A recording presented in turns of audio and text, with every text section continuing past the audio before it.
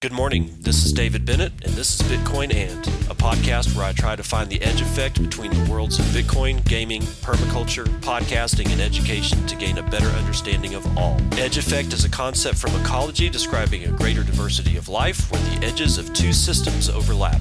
While species from either system can be found at the edge, it is important to note there are species in the overlap that exist in neither system, and that is what I seek to uncover.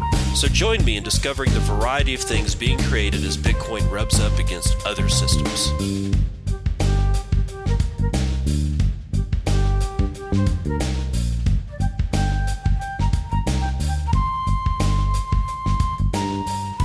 Hey everybody, it's 9:03 a.m. It is June the 24th, 2019. This is episode 111 of Bitcoin And. It goes to 11. It goes to 11. It appears that you can now buy a new or used Ford using Litecoin. All American Ford at All American Ford on Twitter has been listed on bitcoinpeople.online. Of course, Litecoin isn't Bitcoin, but whatever. I was looking into All American Ford to see what this, is it going to be like a used car lot or something like that with like 4 cars and like what looks like a junkyard? And the answer is no. It's apparently in New Jersey, All American Ford is a fairly large outfit. So there you go. Again, adoption, hey, it's maybe Litecoin, but whatever. Also on the whatever front is I finally got blocked by Cobra Bitcoin. It took forever. And I don't even know what it was that I said to, I hadn't communicated with Cobra Bitcoin and or replied to any of his tweets and anything. And I can't even remember when. And I looked today, somebody was retweeting something. And of course I'm like going, well, I can't see it, so I must be blocked. So had to go do the whole private window thing and come to find out Cobra Bitcoin has finally blocked me. Nice. Crypto Owen Wilson has a neat tweet, a nice tweet out there that says, this is at Crypto Owen Wilson. And if you're not following him, he's not to be missed. Peter Schiff, I hate Bitcoin. I would never own that crap. It's useless. Also, Peter Schiff, please use Bitcoin to purchase gold on my website. And of course, he's got a Crypto Owen Wilson has a face shot or a screenshot of Peter Schiff's services and sort of like an about page. And of course, at the very bottom, it says Bitcoin accepted here. And yes, Peter Schiff has been accepting Bitcoin for a while. You can buy gold with Bitcoin on his site, but apparently he doesn't like Bitcoin. So, I don't even know what that is.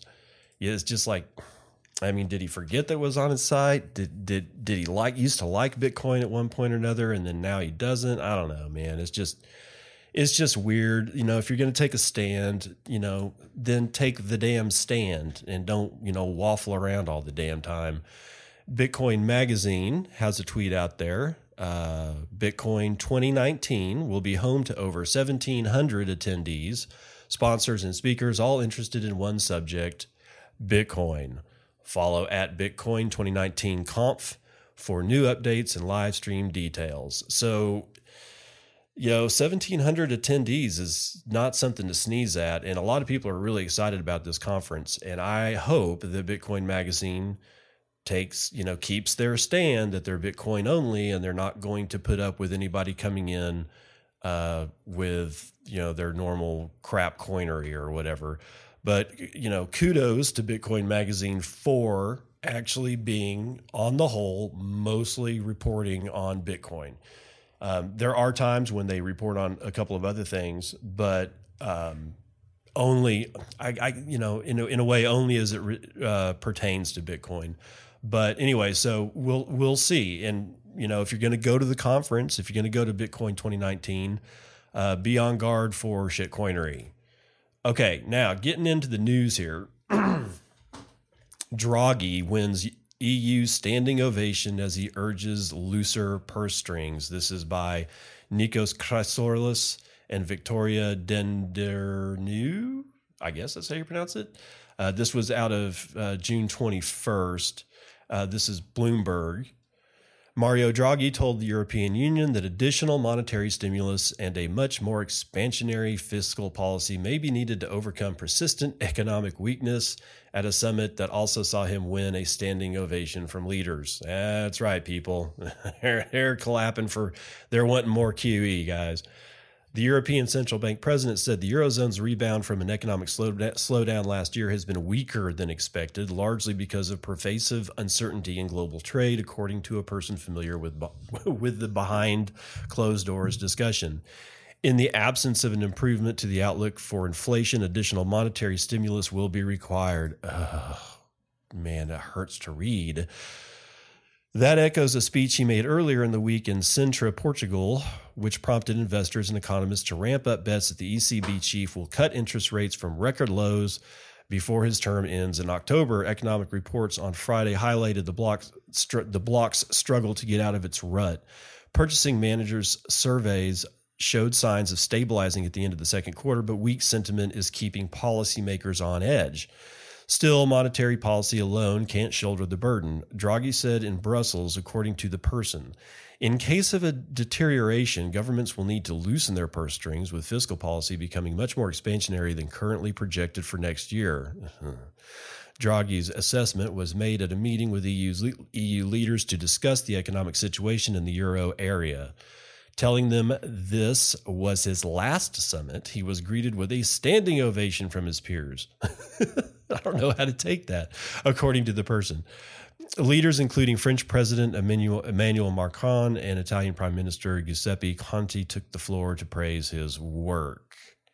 Yeah, I wouldn't be praising any of that, because that's an example of kicking the can down the road, y'all. And if this is probably going to happen, you're probably going to see, more of this garbage monetary policy, because they've gotten themselves into such a horrid state of affairs that there's probably no way to get out. And I was listening to Ansel Lindner's show, Bitcoin and Markets, and he had an interesting take on QE. And I think it has something to do, what he was saying was that in essence, QE at this point is good because of various reasons. And I'm not going to go into those, but he actually made a pretty good argument. Now, none of us like QE. I think what Ansel was actually saying was the fact that it's QE is now good because it's the only way you can keep this boat floating on top of the water because of what's been done since the 2008 crisis. Is that true? I don't know. But, there it is. Bloomberg reporting that we're probably going to see more chicanery, but not as much chicanery as this. Decrypt.co author Tim Copeland is reporting a radically new Zcash blockchain is being built to serve 10 billion users. The privacy-focused coin is being rebuilt from the ground up. This is from June 22nd. The electric coin company, which builds privacy coin Zcash, has some grand ambitions. Zcash was invented in 2016 by the Zcash founding team, which includes Zuko Wilcox, a Colorado-based cypherpunk who has designed multiple network protocols. With a $750 million market cap, Zcash is the second biggest privacy coin behind Monero. The ECC's plan is to make crypto as anonymous and easy to use as cash. And like most cryptocurrency companies, it wants to be the most widely used coin in the world. But since that means scaling its out-of-date technology to serve potentially billions of users, Zcash's infrastructure could require massive changes that will result in the birth of a new blockchain. The challenges were outlined today during the annual ZCon1 conference in Split, Croatia. Wow. Quote, I think we should make Zcash usable by 10 billion people by 2050 if we can. Nathan Wilcox, chief engineer at ECC, said during the opening session to a room full of 230 enthusiasts at a waterfront hotel. In essence, the ECC is working out how to turn the Zcash blockchain, which was based on Bitcoin's code and has inherited many of its limitations, into one that can handle thousands, if not millions, of transactions per second, because apparently it's only about transactions per second now, guys. That shakeup is so radical, it's likely to involve an entirely new blockchain to enable, quote, sharding, a scaling solution the foundation is considering. However, unlike a chain split, this will not result in a new coin. Sharding is a complex way of architecting databases, sometimes across a variety of servers, to dramatically speed up transactions. Indeed, the Zcash roadmap shares a lot of similarities with Ethereum, which is also moving toward a sharding-based blockchain, but will never probably get there. Sorry, guys, that's me.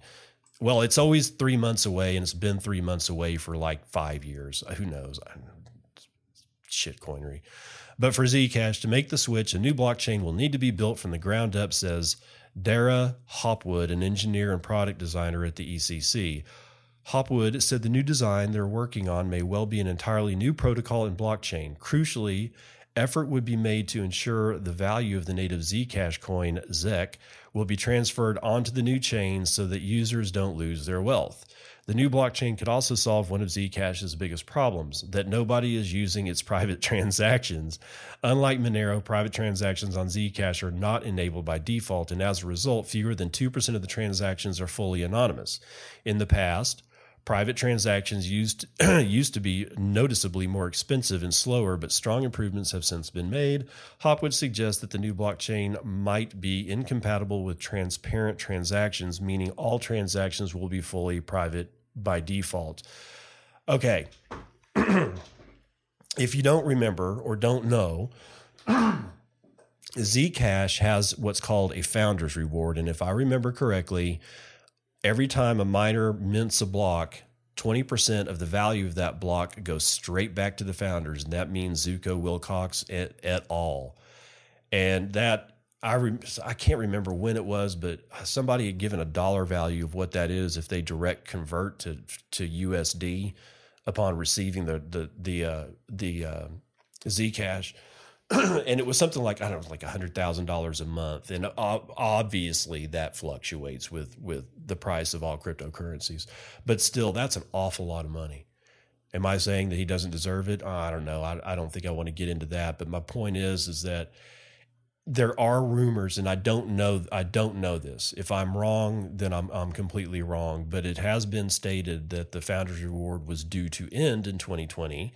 And now all of a sudden, here comes this new Zcash announcement. If it is true that the Founders Reward on the original chain ends in 2020, and these guys install a new Founders Reward on the new chain that extends for a few more years, then I have nothing but contempt for everything that they're doing, because I'm sorry, that's just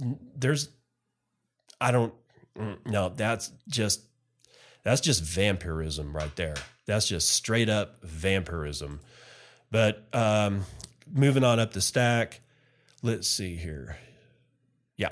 U.S. Treasury Secretary voices support for the new FATF rules regarding crypto exchanges. This is out of the Block Crypto, writing this morning at 8:08. Stephen Mnuchin, Secretary of the United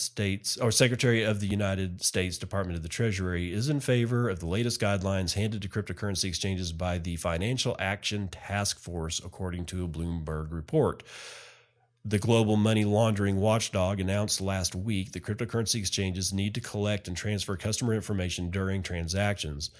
Mnuchin said that with these guidelines, the FATF will ensure that virtual asset service providers do not operate in the dark shadows. This will enable the emerging fintech sector to stay one step ahead of rogue regimes and sympathizers of illicit causes searching for avenues to raise and transfer funds without detection, Mnuchin added. However, execs at leading cryptocurrency companies like Circle, Coinbase, and Chain Analysis believe that adhering to the FATF guidelines could be costly to implement and force unprecedented collaboration between exchanges. Okay, so yeah, FATF is in the news, and we're going to continue with this news with Colin Harper writing out of Bitcoin Magazine, June 21st. FATF finalizes crypto guidelines, recommends exchanges share client data. So this is kind of going to rip into exactly what's going on here. The Financial Action Task Force, an intergovernmental regulatory organization, has finalized its recommendations for combating cryptocurrency money laundering and terrorism financing. In short, it wants to blow back the veil on user privacy. The FATF released the final draft of its highly anticipated recommendations for cryptocurrency service providers today, June 21st, 2019. The agency released snippets of its guidance in previous drafts, which were met with exasperation and discontent from crypto faithful. The G20, a consortium of some of the world's most powerful governing bodies, including the EU, prematurely agreed to adopt the guidance last December. In its final form, the FATF's guidance, which it stresses, quote, is non-binding and does not overrule the purview of national authorities, isn't particularly surprising as it includes many of the provisions listed in previous drafts. The document primarily takes aim at cryptocurrency exchanges, both crypto to crypto and fiat to crypto and vice versa, though it also encompasses all cryptocurrency businesses. Now I'm going to stop right there just for a brief minute to make sure that we understand that the FATF doesn't have jurisdiction. It can give guidance. Okay, that's what this is. This is guidance. They said, we suck swamp water because we're terribly old and don't understand anything anymore, and everything of the new world is frightening and whatnot. So we're going to write down these things on this piece of paper. We're going to hand this piece of paper to other people, and they will read that piece of paper. And if they want to do something with it, they can. Okay, so just because this thing is coming down the pipe has obviously dropped because regulation and all that. We knew this shit was going to be coming, and it's going to continue to be coming. It will be up to the countries who are part of anything that FATF has to say as to whether or not they implement them. Now, if the United States implements all the guidelines or any of these countries implement some or even all the guidelines suggested by the FATF, then that's when shit starts hitting the fan. Right now, it's just a bunch of old men yelling at clouds. Okay, so continuing on. Overall, the FATF recommends that cryptocurrency service providers implement stringent know your customer requirements, since cryptocurrencies have certain characteristics that make them more susceptible to abuse by criminals, money launderers, terrorists, financiers, and other illicit actors. This includes conducting customer due diligence, basically identity verification and confirmation of where and to whom funds are being sent. For any amount over $1,000 or $1,000 US or 1,000 euros, the FATF recommends this as the minimum threshold, though it encourages regulators to lower the bar if they like. Now, such KYC diligence is par for the course for most licensed exchanges for incoming transactions, but the new guidelines would require this for all outbound transactions as well. So notably, the FATF wants cryptocurrency service providers to share this information among themselves and, in extreme cases, with law enforcement. The provisions require crypto businesses to establish the identity of each customer in order to obtain, hold, and transmit required originator and beneficiary information in order to identify and report suspicious transactions, monitor the availability of information, take freezing actions, and prohibit transactions with designated persons and entities. Yeah, that's not what we're about here, people. So that's just censorship. They're just saying, allow us to censor Bitcoin or any of the other cryptocurrencies. That's what they want. They want censorship power. And I don't think they're going to win censorship power. I just don't. I just don't. They may make their laws, but enacting or being able to execute on those laws, I don't think is going to be anywhere close to as easy as they think. Continuing, this information primarily includes the identity of the sending customer, the account from which the transaction originated, the sender's address, or some other identifier like national identity number or customer ID, the name of the transaction's recipient, and the recipient's account information. These requirements would be crypto's equivalent of the Bank Secrecy Act's travel rule, which mandates that banks must pass along certain customer information between each other when transferring funds. Man, this is just sad reading this. It just is.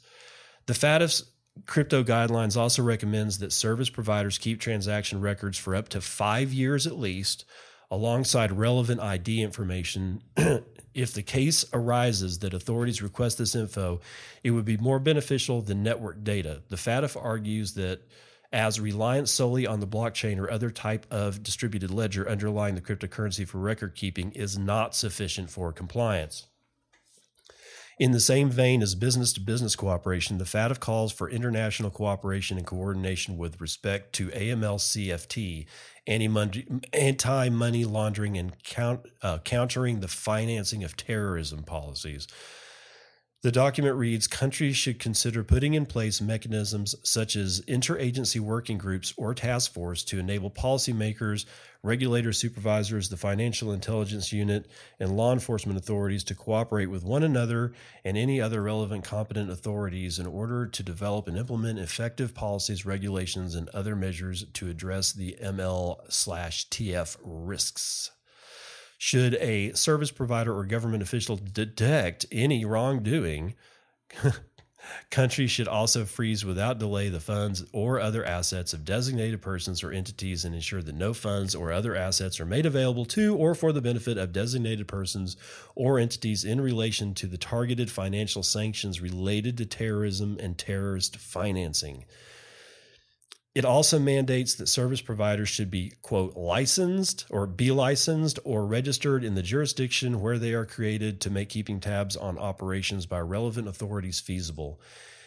If the report's nomenclature for crypto companies as, quote, virtual asset service providers, end quote, sounds purposely nebulous, that's because it is. Under the FATF's definition, basically any service company or application that deals with cryptocurrencies is subject to its guidance. I don't think that that's the wording we want to use here.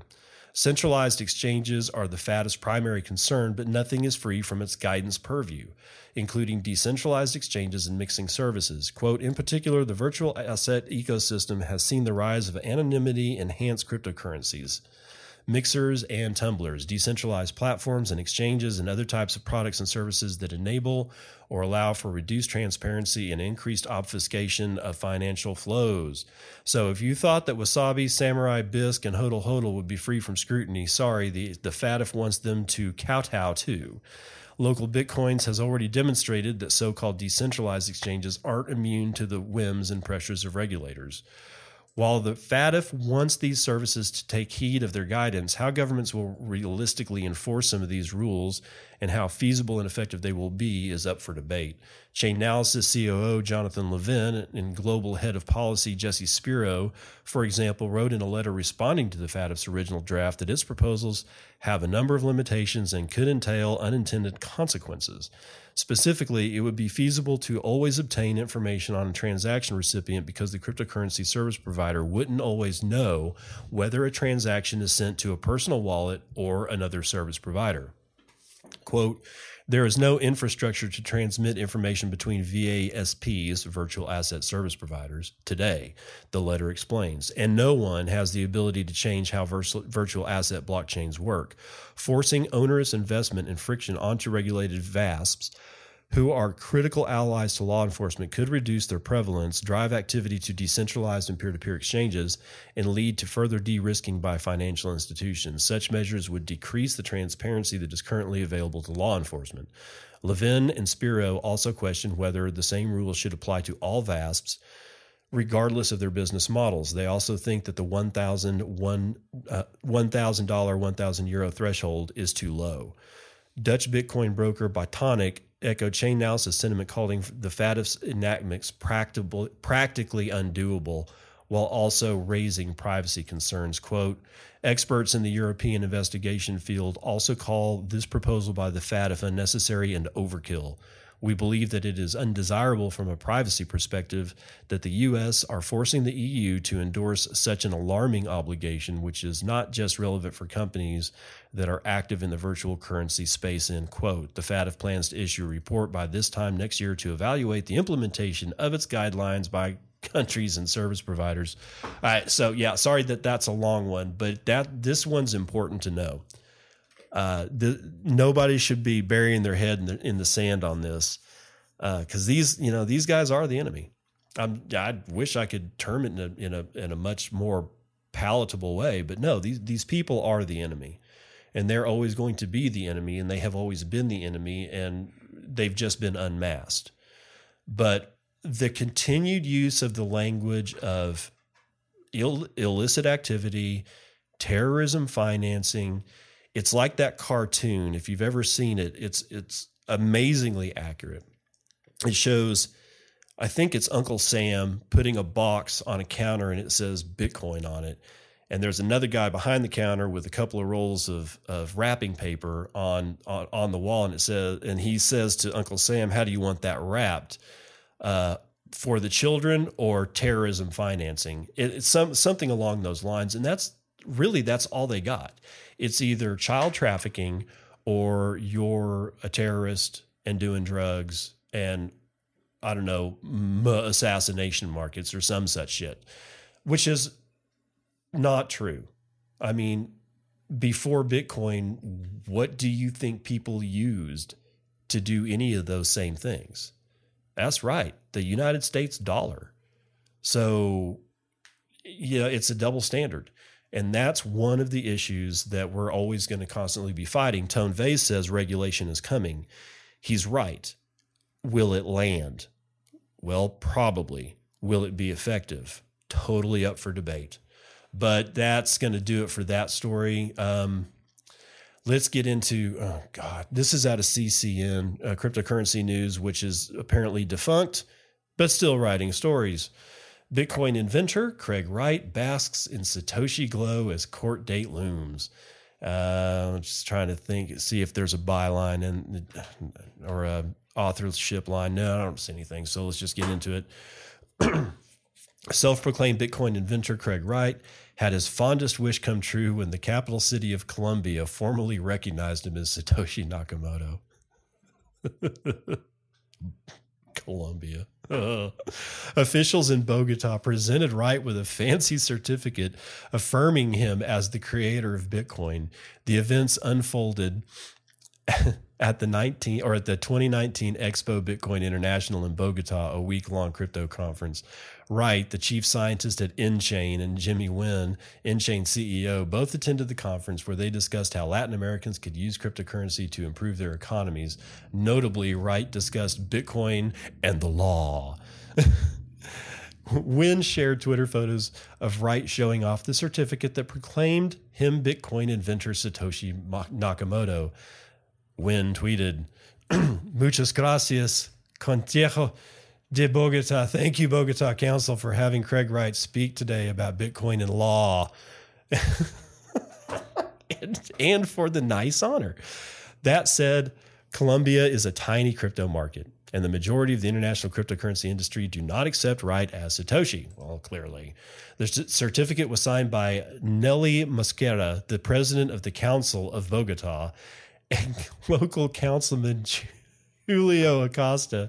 The document declares that Craig Stephen Wright, most commonly known as Satoshi Nakamoto, is world recognized as the creator of Bitcoin.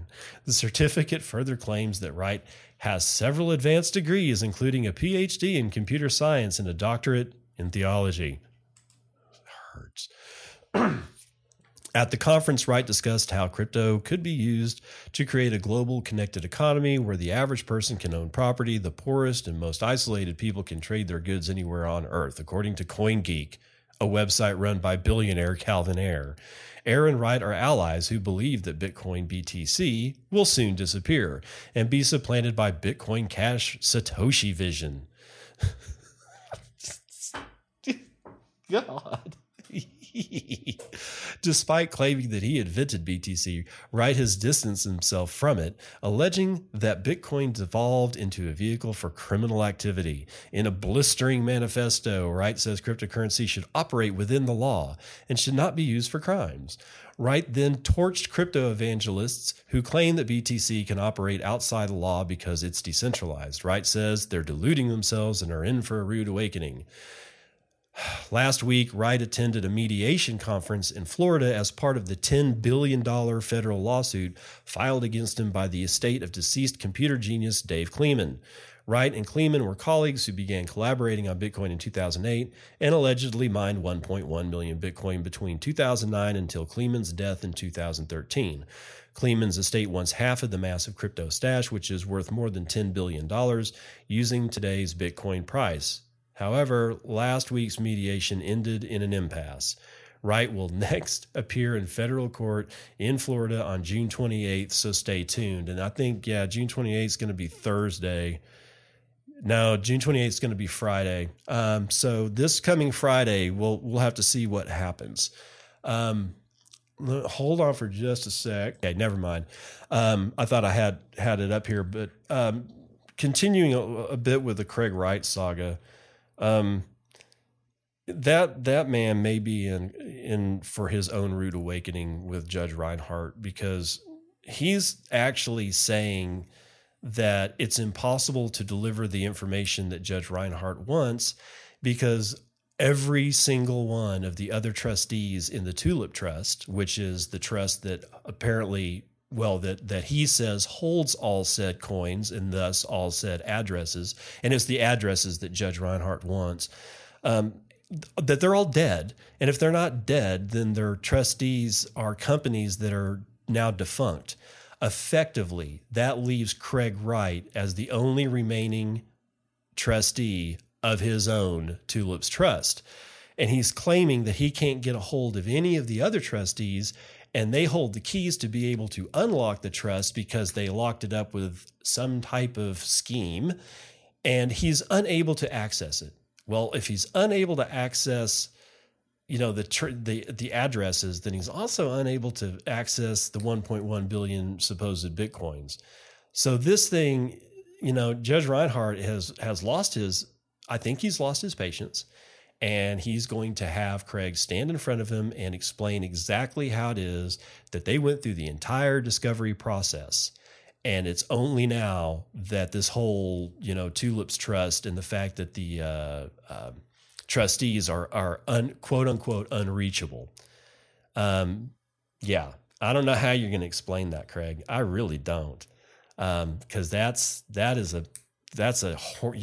it's like walking face first into a hornet's nest that you knew was there. So I don't really know what's going on behind this whole thing, but I still have this tinfoil hat sneaky suspicion that Ira Kleeman is probably broke and is in cahoots with Craig and agreed to sue Craig at Craig's request in Florida, essentially for a huge PR stunt. And if the thing backfires all the way, and I am right, and I hope I'm not right, but there's just this itchy gut feeling that I've got that Ira may actually be in on this. And I'm not sure. I don't want to sully the guy's name, and I'm sorry about the loss of his brother and everything, but there's something really weird about this whole thing. It just plays into Craig's hands, like in several different ways. And if the whole thing is outed, Ira could actually end up in prison or fined, heavily fined himself. So we'll have to see. That I know that's a crazy thing to even, suggest, but there's just something about this that makes me think that we're not seeing all this as it truly is, that there's something going on behind all this. And I don't know. It's just odd. I wish I could articulate it a little bit better, and I'm sorry that I can't, but I just can't put my finger on it. But something about all this is wrong. Like the motivation is somehow or another is not the motivation that we think. Anyway, so moving on up the stack.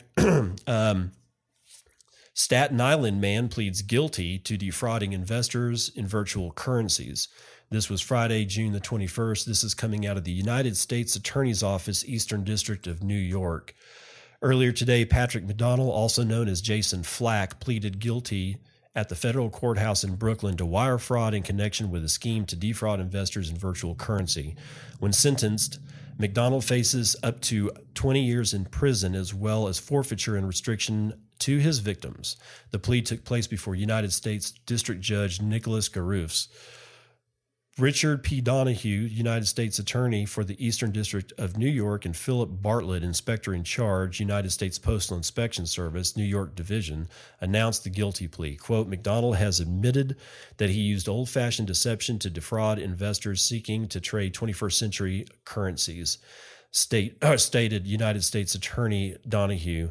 Quote, this office and our law enforcement partners will continue to prosecute those who swindled the investing public to the full extent of the law, end quote. Mr. Donahue expressed his grateful appreciation to the United States Commodity Futures Trading Commission for its significant cooperation and assistance in this case. Between approximately November 2014 and January 2018, McDonald portrayed himself as an experienced trader in virtual currency, promising investors he would provide trading advice and purchase and trade virtual currency on their behalf. Beginning in approximately May of 2016, McDonald made similar representations through his Staten Island-based company, Cabbage Tech Corp., also known as Coin Drop Markets. However, neither McDonald nor Cabbage Tech provided investment services. Instead, McDonald sent investors false balance statements purportedly showing that their investments had been profitable and stole their money for his personal use. McDonald defrauded at least 10 victims of at least $194,000 in U.S. currency, 4.41 Bitcoin, 206 Litecoin, 620 Ethereum Classic, and 1.34 million Verge. The government's case is being handled by the office's Business and Securities Fraud Section. Assistant United States Attorney Heraldi Mehta is in charge of the prosecution. Jesus. Okay, so there's your paid group leader, right? This is your paid group leader. Don't buy into this stuff, man. Don't do it. Stay like somebody says that they're going to trade for you, and they're going to take your Bitcoin and make you a mint, that you're going to lose your Bitcoin. That's what's going to happen. You're going to send them your keys that controls that Bitcoin, and you're never going to see them again. And if you do, it's probably like this guy sending false balance statements through the mail that say we're all fine. And no, you're not all going to be fine. You're all going to get wrecked. Okay, in stupid blockchain news, the National Cancer Institute, subsidiary, which is underneath the National Institutes of Health in the United States, has released this project information paper called Blockchain-Based Information System for Medical Image Transfer. You don't need a blockchain for this, but let's see what they think they need a blockchain for. The project aims to build a blockchain-based information system for medical image sharing between different entities, particularly facilitating image transfer to enable a data library of medical images for an AI/ML application to improve image processing, analysis, reconstruction, and enhancement. We plan to test the system with real image data and assess its performance from a socioeconomic perspective. Conventional clinical data has been stored and managed in a fragmented manner, which creates frictions in information exchange at the point of care and hinders large-scale research empowered by emerging technologies such as AI/ML. Failure in timely access to health information could impede effective treatment decision-making, which will adversely affect patient health and also incur unnecessary costs, such as duplicated tests. Regulations on protecting patient privacy add a layer of complexity in data transfer. While the explosion in the number and capability of tools eases the process of data collection, data retrieval and information analysis have been slow and complicated in the fields of medicine, which has become a global challenge faced by both the developed and developing countries. All of the stakeholders have been calling for a method to securely and effectively share healthcare data. We propose blockchain technology that can help address the above issues in the following aspects. 1. Improving security and protection of privacy. 2, maintaining flexibility, and 3, enforcing data sovereignty. Blockchain is a distributed system to store a series of time-stamped records in a decentralized network. It relies on established cryptographic techniques to allow each participant in the network to interact without pre-existing trust between these parties. End quote. Medical image is a central part of diagnostics in today's healthcare. As a diagnostic imaging service is paramount in confirming, correctly assessing, and documenting courses of many diseases as well as assessing responses to treatment, the current imaging database and platforms that patient care and workflows are based on lend themselves naturally to the big data initiative and the application of AI/ML methodology. However, the integration of quality data becomes increasingly challenging and paramount in streamlining workflow and improve patient care. The project seeks to develop a distributed information system that helps to address these issues in image data transfer and provide a prototype for health information management in a broader context. Aims: 1. Develop a prototype system in IBM Hyperledger for image data sharing between various entities, from data acquisition, storage, and transportation between healthcare providers, patients, and the research community. Develop privacy-preserving techniques for safeguarding the identity of the patients when acquiring the image data. Develop novel algorithms for storing and retrieving image data facilitated by the blockchain. Conduct a cost-effectiveness analysis on the proposed system, accounting for cost and outcomes such as changes in provider workflow and healthcare quality. The proposed working system is essential for a grant proposal, which will look very promising for sponsored research funds with the proposed work. And so this is mostly out. This is actually all, there are 3 collaborators on this project, and they're all out of Rensselaer Polytechnic, which is a pretty storied polytechnic school. But, do you really need a blockchain for it? That's always the question. It's like, why do you want to pick the most inefficient damn thing on the face of the planet to do something that really does benefit through efficiency? And there's no reason in the world that a worldwide system of computers and networking can't be either built or, either built from the ground up or built from the tools that we already have. There's no reason in the world that can't be done. All right. I mean, I know what they're trying to do, but I got to tell you, man, for high definition images, which, if you've ever seen the raw data size of a full body CAT scan, or God forbid an MRI, these are large. These are very large files. That MRI data by itself is nothing to sneeze at, because you're talking about imaging, either the head, or in some cases the head and the torso, or or possibly a full body scan, which is not done all the time, but still, all of these files, they are not trivial, and holding them on a blockchain, in my opinion, is asinine. You don't need to do that. You don't need to have, you can store this stuff for years and not rely on a blockchain to do it. So I don't get it. I think this is a little bit embarrassing, of just now that it's actually getting into like grant proposals, that people say blockchain and all of a sudden their grant proposal is approved because blockchain is in the grant proposal. That's disingenuous. And if you're a scientist and you're thinking about using blockchain just to get your grant, screw you. You need to get out of the damn system. Moving on up, we're almost done with the news. Coinbase CEO praises privacy while allegedly blacklisting anonymous transactions. And guess who? Co-founder and CEO of major U.S.-based cryptocurrency exchange Coinbase, Brian Armstrong, attracted criticism after praising private crypto transactions in a tweet published on June 22nd. In the aforementioned tweet, Armstrong notes that a scalable, sufficiently decentralized chain that supports private transactions by default would be a game changer. He then compares anonymous cryptocurrency transactions to cryptography on the web, pointing out that it is increasingly predominant. He also used messaging as an example. Quote, same with messaging. End-to-end encryption started out fringe and now the expected default, end quote. Armstrong also cited the recent news about the Electric Coin Company, the firm behind the second biggest altcoin Zcash, intending to build a new scalable Zcash blockchain as an example of privacy by default.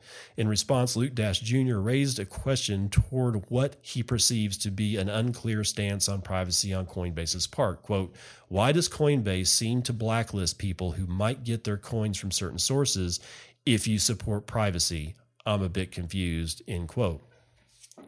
To which a Bitcoin core developer answered, stated that according to him, as long as it is possible to distinguish dirty coins, the exchange is forced to block them. Self-proclaimed Bitcoin BTC maximalist Giacomo Zucco stepped in disagreeing. Complete nonsense. This can distinguish privacy coins better than they can distinguish Bitcoin from CoinJoin.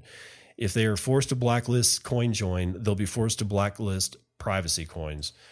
Then, when a different user asked whether Coinbase blocks CoinJoin transactions, Zucco claimed, quote, of course. And the very few and low anonymity set anyway shielded Zcash transactions, end quote. According to a post published by the exchange in late November 2018, Coinbase does not fully support Zcash shielded addresses. Quote, initially, we will support deposits from both transparent and shielded addresses, but only support withdrawals to transparent addresses. In the future, we'll explore support for withdrawals to shielded addresses in locations where it complies with local laws. As of press time, Coinbase, Giacomo Zucco, and several representatives of ZK Snacks, the company behind CoinJoin-enabled BTC wallet Wasabi Wallet, have not responded to Cointelegraph's inquiry. As a consequence, it has not been confirmed whether Coinbase is blocking CoinJoin BTCs. As CoinGraph reported at the time, data provided by Snack CTO Adam Fiskor revealed that at the end of April, that mixed Bitcoin transactions now represent 4.09% of the total CoinJoins, of the total after CoinJoins have risen by 300% in the space of 9 months. Nice. As a recent CoinGraph analysis explains, Bitcoin's increasing anonymity is considered a threat to privacy-focused coins by some. Well, it should be. Yeah, so that was Cointelegraph, and Adrian Zmudzinski is the only hope I have of pronouncing that correctly, writing that. So, yeah, Brian's talking out of both sides of his head again. He's praising privacy, and then his actions actually say something completely different. Just a few notes here. Google searches for Bitcoin are starting to catch up with the 10K euphoria. And this is just, we're not going to read it, but this is Cointelegraph, and they provide basically a Bitcoin and Libra search terms on trying to find out, using Google's analytical tools. And yeah, we're actually seeing a spike in Libra and also a spike in Bitcoin, but then Libra starts to die off as the amount of searches go down, but Bitcoin's goes down and then starts coming back up, which is kind of an interesting trend line. But in either event, the Google search term stuff is starting to come back up. Their researchers uncover a threat of an unusual virtual machine crypto mining. Read just a little bit of this so you know what we're talking about. Cybersecurity firm ESET has detected what it describes as an unusual and persistent cryptocurrency miner distributed for Mac OS and Windows since August 2018. The news was revealed in a report from ESET Research published on June 20th. According to ESET, the new malware dubbed Loud Miner uses virtualization software VirtualBox on Windows and QEMU on Mac OS to mine crypto on a tiny core Linux virtual machine, thus having the potential to infect computers across multiple operating systems. Okay, so I'm going to stop there. Be aware, Loud Miner is going, is out there. It's been in the wild for a while. Your rig could be infected. Run a virus scan. Do all the stuff. And just be aware, malicious mining software is out there. And I'm assuming that the best way to find out if you have malicious, if you're like a McAfee or your virus detection software doesn't pick it up, if for whatever reason you turn on your computer and your fans in your computer are like hauling ass and they never, ever, ever slow down, even if you're not using like anything intensive, you're not running cycles, you might have a mining virus. So just keep that in mind. Last thing here is that, nope, that was it. And that's going to do it for your morning roundup.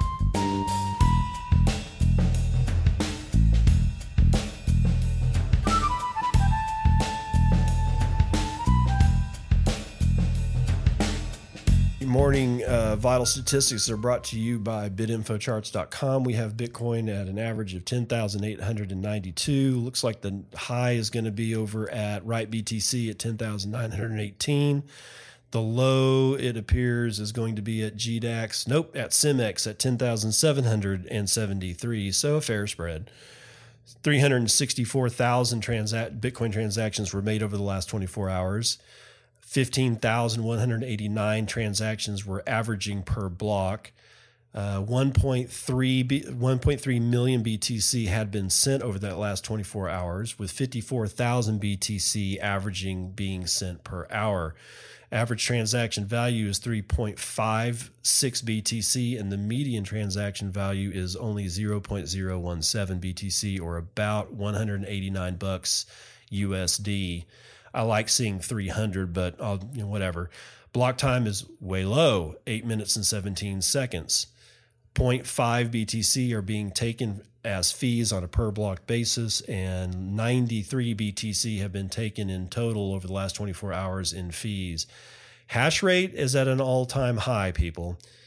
17, it's up today 17.42%, and we are at 65.093 exahashes per second.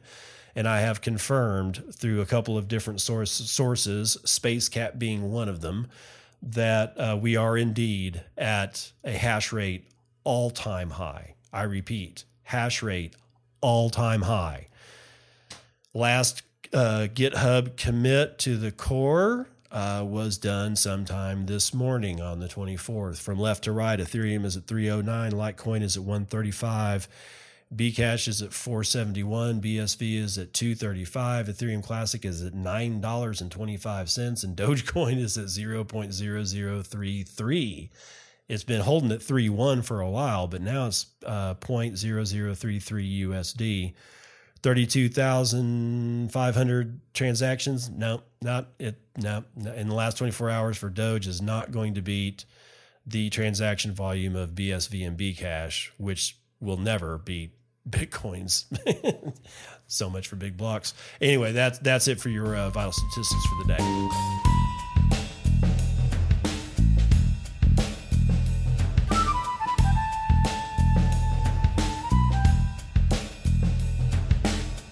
All right, so I apologize for not having the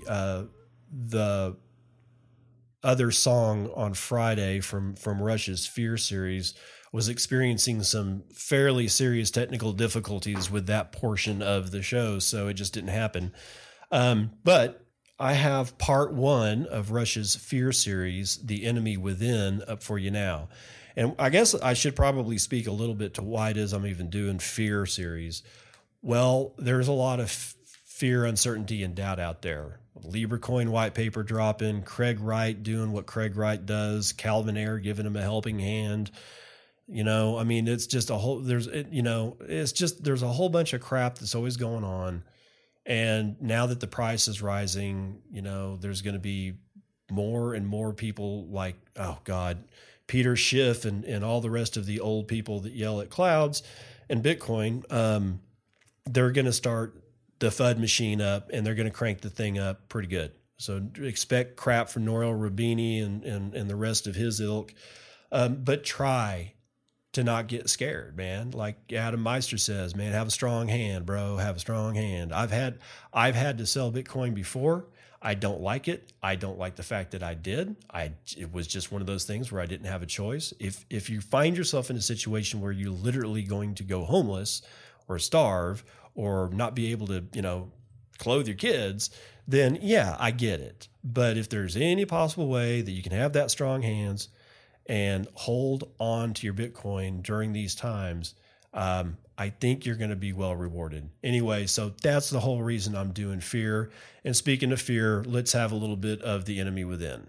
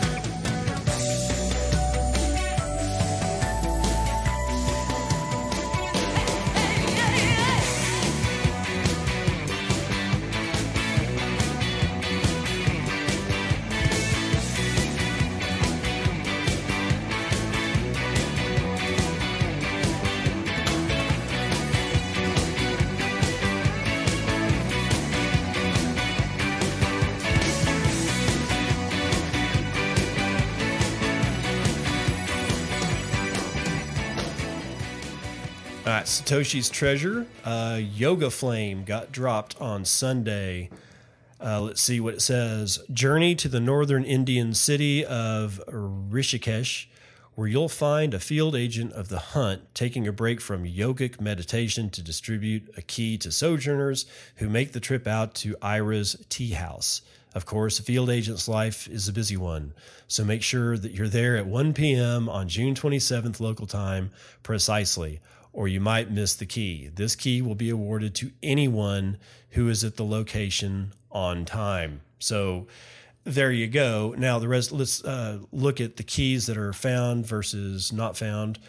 There are 15 keys total, and it looks like 4 of those keys, including this one, the exponential growth one, watch the skies one, and break beats on the beach, are all still unknown as to whether or not they're found or not. So there you go. But this one, I like the, okay, yeah, I've been kind of critical of Satoshi's Treasure because of some issues with taking pictures and getting your phone number. But I still like Satoshi's Treasure because it is this interesting mix of, you have to be there in meat space. And then if it's not in meat space, it's a collaborative effort in non-meat space. And then there's collaborative efforts back in meat space. And then there's solo journeys that you can take to decrypt keys just, on your, or get the key just on your computer without actually having to go anywhere. And I'd like to actually, when this is all said and done, I'd actually kind of like to either see an analysis or do an analysis of the breakdown of how many keys were done in each of these styles. And was it really, I don't want to say fair, but like an equal distribution of, you have to be, you can win the key all by yourself in meat space. You can win the key with a group of people in meat space. You can win the key, or win the prize. Sorry, I should be saying prize. Win the prize all by yourself on the computer, or win the prize, only on the computer by, a clan. And see what that distribution of possibilities actually looks like. Because I'm kind of wondering, have they already built all these clues out and are releasing them, or are they building those clues out as they go? I don't know. I haven't heard anything about that. So I don't know. Anyway, so Satoshi's Treasure, the next key, Yoga Flame, is out there. It was dropped yesterday night on Sunday, and it's called the Nirvana Key. So if you're out there in India, go to the tea house and go get that key.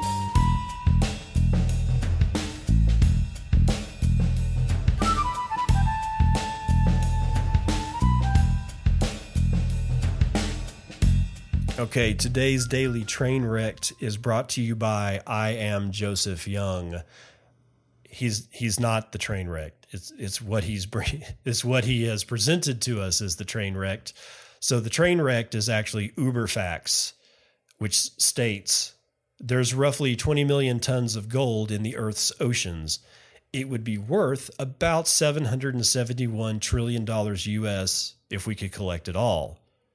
Joseph has the best reply ever. Bitcoin has a fixed supply of 21 million.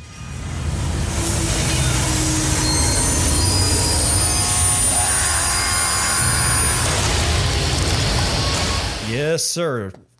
I don't know how many people know this, but the heavier elements in the universe, gold, iron, silver, platinum, the radioactive stuff, those can only be built in all the way down to like carbon and some of the other lighter elements. But past hydrogen, you kind of need an exploding star or a supernova to be able to fabricate the rest of the periodic table. And exploding stars happen all the time. There is probably, like, if you were to look at, the oceans and then look at the asteroid belt and, I don't know, Venus and Mars, the amount of gold that's actually here there's a lot. Now, we can't get to it because we're not spacefaring yet, but I with the way Elon is going, if he doesn't completely implode, because SpaceX is doing the stuff that they said they were going to do, even if Tesla is sort of kind of getting, baked, he's doing the stuff that he said he was going to do with SpaceX. And I would imagine if the pace holds, we could probably see space, like asteroid mining, before I die. And if that happens and we just start tugging, there's just gold tugboats, space tugboats, just hauling gold back to Earth, what's it going to be worth? And this statement that it says it would be worth about $771 trillion if we could collect it all, I don't think that that's right, because I don't think that includes what that would do to the price given a brand new supply. I mean, it was a crushing blow to Europe after the discovery of the Americas, and all the ships that were like hanging low in the water were coming over and just dumping gold on the market. It finally absorbed it. But at first, if I had like a pound of gold or whatever back in Europe, and all of a sudden it's not all that rare anymore because it just keeps coming off the damn boat, then I get devalued. So at least up front, when the gold started coming over, there was a pretty severe shock in Europe as to what that did to the price of gold. So if you were to supply the entire planet with all of this gold, supposedly in the Earth's ocean, or this supposed amount of gold in the Earth's oceans, there is definitely gold underneath the ocean. We just can't mine it because it's, underneath the ocean. In either event, if all that gold was brought up, I don't think the price that he's given, or this Uberfax is given, is taking into consideration what the devaluation part of that whole thing. I think that person, whoever's writing this, is thinking that at current prices multiplied by however, 20 million tons of gold. And I'm like, no, that's not going to happen. That price would change if you started bringing gold up. And if you had to do it all at once, clearly. But even if the emission rate was just essentially tied the terrestrial gold mining, then you've effectively doubled the emission rate of gold, and the whole stock to flow thing gets weird. I don't know. I just thought it was funny because Joseph really said it best. Bitcoin has a fixed supply of 21 million. And my point is that the one thing in the world that an exploding star cannot make is more math. See what I'm saying there? There's no 21 million that's math. You can't make more of it. The math that we know is the math that we have. Suns exploding make gold, but suns exploding don't make more Bitcoin. So there you go. Anyway, there's your smoldering pile for the day.